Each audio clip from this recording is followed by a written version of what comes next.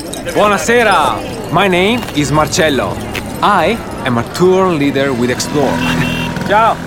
Come, follow me. Behind this 200-year-old gate is the best view of one of Rome's finest fountains.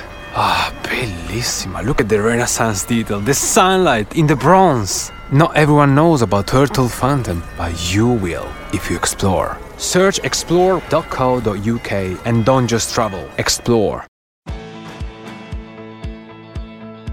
Hey there, and welcome to my Saturday Minisode. I know that weekends can often be quite difficult when you're single and you don't have kids, so I wanted to do a very short episode every Saturday morning, just so that you can listen to someone first thing on a Saturday who totally gets it, who totally has your back, and who knows that weekends can still be awesome, even more so, when you're on your own. I'm going to be talking about all sorts of things, from my general wonderings to my words of wisdom about life. Take the word wisdom with a huge pinch of salt. To stuff that I'm currently obsessed with, whether that be books or music or podcasts. Whatever it is, I really hope that you guys will enjoy it. So, without further ado, here we go. Hello and welcome back to my Saturday Minisode. This week I really am going to be brief. I know I always say that, but I really am. So I wanted to talk briefly about the concept of taking responsibility for our own lives and our own happiness, rather than waiting for a relationship to come along and save us. And this may sound harsh, but it's true. No one is coming to save you. No one. You have to actually be your own knight in shining armour. You know, it's such a common belief that finding the perfect partner will complete us, that they will be, the missing piece of the puzzle that makes us whole.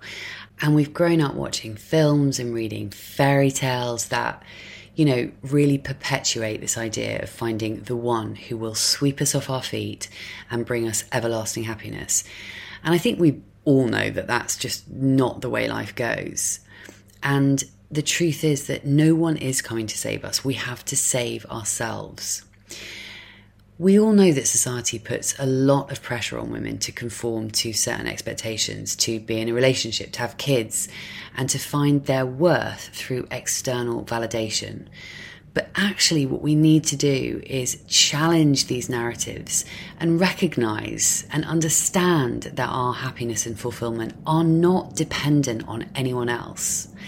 So it's about taking responsibility for our own lives and becoming, the heroes of our own stories. Because here's the thing, if you are wishing and waiting for a relationship, please know this. It is not up to someone else to make you happy. It's up to you and only you. So if you're waiting for the day when someone walks into your life before you actually start living it, before you find joy and excitement and meaning, then you're making a really big mistake, because you have to make you happy. It's as simple as that. But you just have to make the choice to own your life, because it is your life. So you just have to make the choice to take responsibility for your own happiness, the choice to get out of that kind of victim mentality that tells you it's not fair that you're single, and, if only you would just meet someone, then everything would be so much better, everything would be fine. And you may not want to hear this, but no one is coming to fix you or your life, because that is on you. So you can choose to feel sorry for yourself. You can choose to lament your supposed lack of partner, or you can choose to take responsibility for your life and your happiness, because you are the only one who has the power to change your life, to move it forward, and to find your own sense of peace. And I've said this before, and I'm sure I'll say it again, but it's all an inside job.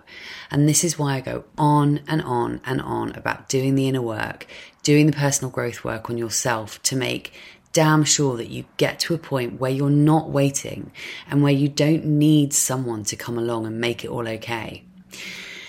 And, you know, I absolutely used to think, and I used to believe that a relationship would save me and it would kind of make everything all right. And it would be the thing that completed me in my life. And every relationship that I've been in has proved to me that this is not the way that it works.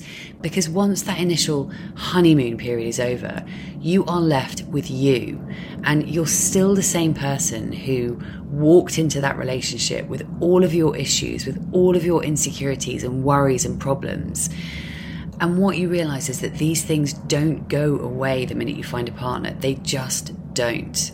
So when that initial kind of high of falling in love dies down, you're still left with the same feelings about you and your life.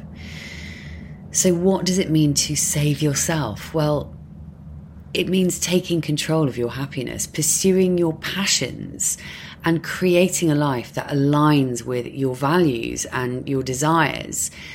You know, it means cultivating self-love and self-acceptance and knowing that you are enough just as you are without needing someone else to validate your worth.